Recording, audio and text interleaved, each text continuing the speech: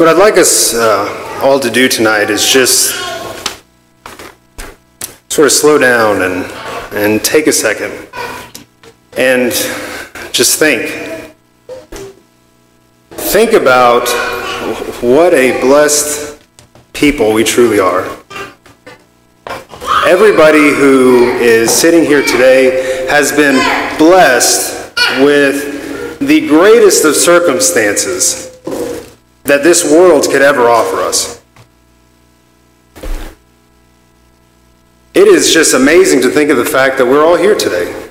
To think of the fact that we all are at a congregation who loves God, who seeks the truth, who encourages each of its members to seek the truth.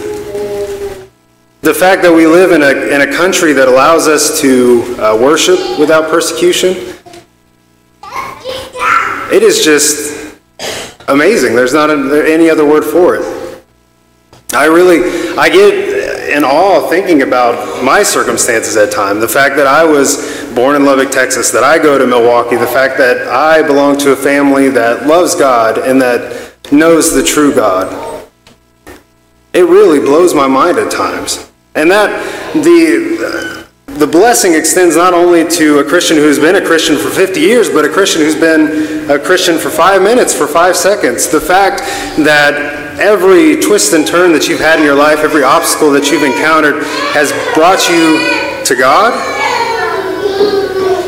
is amazing. The worth of the kingdom of heaven is described in Matthew chapter 13, starting in verse 44.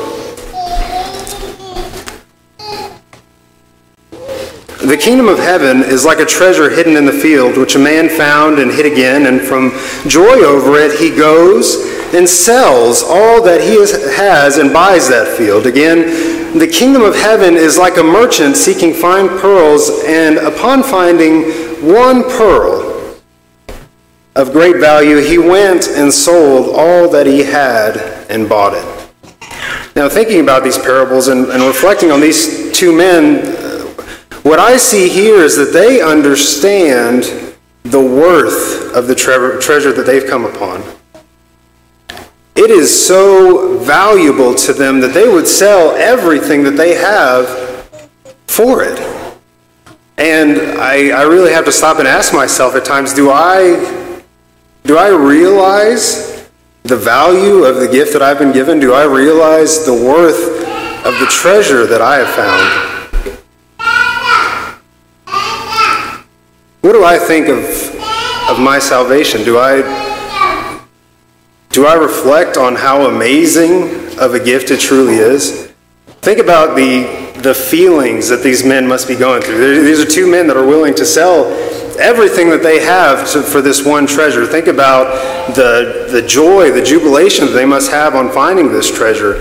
If you were to imagine yourself as a cup for a second, allow those emotions to just fill you up, and think about how full you would get just with the emotions over this one treasure that you're willing to sell everything for.